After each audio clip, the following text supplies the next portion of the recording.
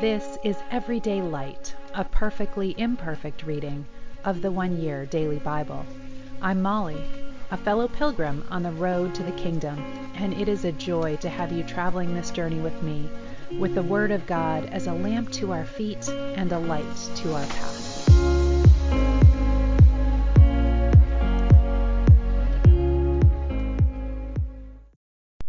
Welcome. This is the One Year Bible reading for March 29th, and we begin today in Deuteronomy chapter 11. You must love the Lord your God and obey all his requirements, decrees, regulations, and commands. Keep in mind that I am not talking now to your children who have never experienced the discipline of the Lord your God or seen his greatness and his strong hand and powerful arm. They didn't see the miraculous signs and wonders he performed in Egypt against Pharaoh and all his land. They didn't see what the Lord did to his enemies, to the armies of Egypt, and to their horses and chariots, how he drowned them in the Red Sea as they were chasing you. He destroyed them, and they have not recovered to this very day. Your children didn't see how the Lord cared for you in the wilderness until you arrived here.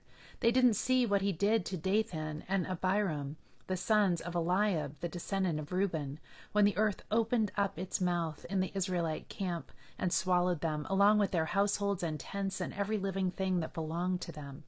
But you have seen the Lord perform all these mighty deeds with your own eyes. Therefore, be careful to obey every command I am giving you today, so you may have strength to go in and take over the land you are about to enter. If you obey, you will enjoy a long life in the land the Lord swore to give to your ancestors and to you, their descendants, a land flowing with milk and honey. For the land you are about to enter and take over is not like the land of Egypt from which you came, where you planted your seed and made irrigation ditches with your foot, as in a vegetable garden. Rather, the land you will soon take over is a land of hills and valleys with plenty of rain, a land that the Lord your God cares for. He watches over it through each season of the year. If you carefully obey all the commands I am giving you today, and if you love the Lord your God and serve him with all your heart and soul, then he will send the rains in their proper season, the early and late rains, so you can bring in your harvests of grain, new wine, and olive oil. He will give you lush pasture land for your livestock, and you yourselves will have all you want to eat. But be careful. Don't let your heart be deceived so that you turn away from the Lord and serve and worship other gods. If you do, the Lord's anger will burn against you. He will shut up the sky and hold back the rain, and the ground will fail to produce its harvests. Then you will quickly die in that good land the Lord is giving you. So commit yourselves wholeheartedly to these words of mine. Tie them to your hands and wear them on your foreheads as reminders. Teach them to your children. Talk about them when you are at home and when you are on the road, when you are going up to bed and when you are getting up. Write them on the doorposts of your house and on your gates, so that as long as the sky remains above the earth, you and your children may flourish in the land the Lord swore to give to your ancestors. So be careful to obey all these commands I am giving you. Show love to the Lord your God by walking in his ways and holding tightly to him. Then the Lord will drive out all the nations ahead of you, though they are much greater and stronger than you, and you will take over their land. Wherever you set your foot, the land will be yours. Your frontiers will stretch from the wilderness in the south to Lebanon in the north, and from the Euphrates River in the east to the Mediterranean Sea in the west. No one will be able to stand against you, for the Lord your God will cause the people to fear and dread you, as he promised, wherever you go in the whole land. Look, today I am giving you the choice between a blessing and a curse. You will be blessed if you obey the commands of the Lord your God that I am giving you today, but you will be cursed if you reject the commands of the Lord your God and turn away from him and worship gods you have not known before.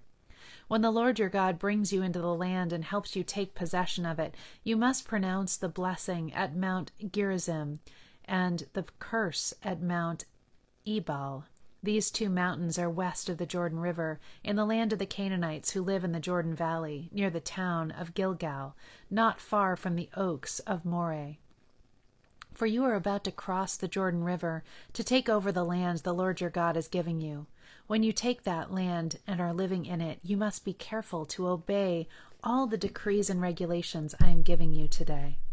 These are the decrees and regulations you must be careful to obey when you live in the land that the Lord, the God of your ancestors, is giving you.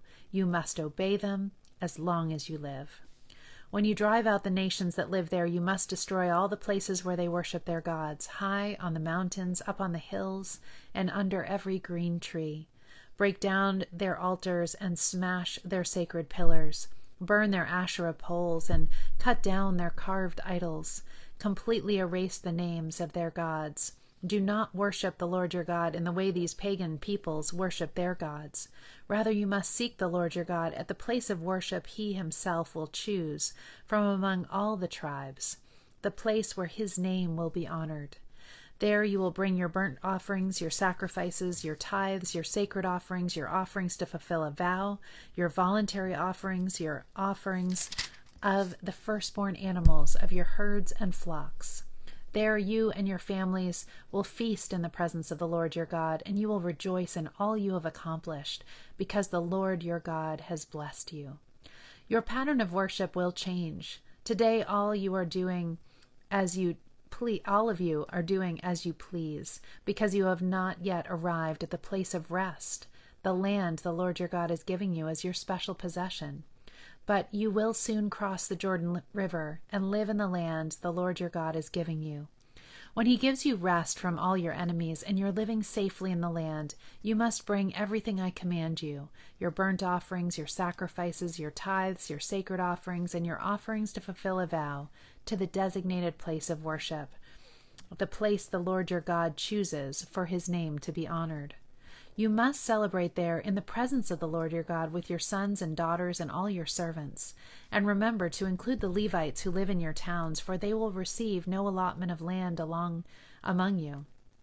Be careful not to sacrifice your burnt offerings just anywhere you like. You may do so only at the place the Lord will choose within one of your tribal territories. There you must offer your burnt offerings and do everything I command you. But you may butcher your animals and eat their meat in any town whenever you want. You may freely eat the animals with which the Lord your God blesses you. All of you, whether ceremonially clean or unclean, may eat that meat, just as you now eat gazelle and deer. But you must not consume the blood. You must pour it out on the ground like water. But you may not eat your offerings in your hometown, neither the tithe of your grain and new wine and olive oil, nor the firstborn of your flocks and herds, nor any offering to fulfill a vow, nor your voluntary offerings, nor your sacred offerings. You must eat these in the presence of the Lord your God at the place he will choose. Eat them there with your children, your servants, and the Levites who live in your towns, celebrating in the presence of the Lord your God in all you do. And be very careful never to neglect the Levites as long as you live in your land. When the Lord your God expands your territory as he has promised, and you have the urge to eat meat, you may freely eat meat whenever you want. It might happen that the designated place of worship, the place the Lord your God chooses for his name to be honored, is a long way from your home. If so, you may butcher any of the cattle, sheep, or goats the Lord has given you, and you may freely eat the meat in your hometown as I have commanded you. Anyone, whether ceremonially clean or unclean, may eat that meat just as you now do with gazelle and deer, but never consume the blood, for the blood is the life, and you must not consume the life blood with the meat. Instead, pour out the blood on the ground like water. Do not consume the blood, so that all may go well with you and your children after you, because you will be doing what pleases the Lord. Take your sacred gifts and your offerings given to fulfill a vow to the place the Lord chooses. You must offer the meat and blood of your burnt offerings on the altar of the Lord your God. The blood of your other sacrifices must be poured out on the altar of the Lord your God, but you may eat the meat. Be careful to obey all my commands, so that all will go well with you and your children after you, because you will be doing what is good and pleasing to the Lord your God. When the Lord your God goes ahead of you and destroys the nations, and you drive them out and live in their land, do not fall into the trap of following their customs and worshiping their gods. Do not inquire about their gods, saying, "How do these nations worship their gods? I want to follow their example." You must not worship the Lord your God the way the other nations worship their gods, for they perform for their gods every detestable act that the Lord hates. They even burn their sons and daughters as sacrifices to their gods. So be careful to obey all the commands I give you. You must not add anything to them or subtract anything from them. Luke chapter 8, beginning in verse 22. One day Jesus said to his disciples, "Let's cross to the other side of the lake." So they got into a boat and started out. As they sailed across, Jesus settled down for a nap. But soon a fierce storm came down on the lake. The boat was filling with water, and they were in real danger. The disciples went and woke him up, shouting, "Master, Master, we're going to drown." When Jesus woke up, he rebuked the wind and the raging waves. Suddenly the storm stopped and all was calm. Then he asked them, "Where is your faith?" The disciples were terrified and amazed. "Who is this man?" they asked each other. "When he gives a command, even the wind and waves obey him." So they arrived in the region of the Gerasenes, across the lake from Galilee. As Jesus was climbing out of the boat, a man who was possessed by demons came out to meet him. For a long time he had been homeless and naked, living in a cemetery outside the town. As soon as he saw Jesus, he shrieked and fell down in front of him. Then he screamed, "Why are you interfering with me, Jesus, Son of the Most High God? Please, I beg you, don't torture me." For Jesus had already commanded the evil spirit to come out of him. This spirit had often taken control of the man. Even when he was placed under guard and put in chains and shackles, he simply broke them and rushed out into the wilderness completely under the demon's power. Jesus demanded, "What is your name?" "Legion," he replied, for he was filled with many demons. The demons kept begging Jesus not to send them into the bottomless pit. There happened to be a large herd of pigs feeding on the hillside nearby, and the demons begged him to let them enter into the pigs. So Jesus gave them permission. Then the demons came out of the man and entered into the pigs, and the entire herd plunged down the deep hillside into the lake and drowned. When the herdsmen saw it, they fled to the nearby town and the surrounding countryside, spreading the news as they ran. People rushed out to see what had happened. A crowd soon gathered around Jesus, and they saw the man who had been freed from the demons. He was sitting at Jesus' feet, fully clothed and perfectly sane, and they were all afraid. Then those who had seen what happened told the others how the demon-possessed man had been healed.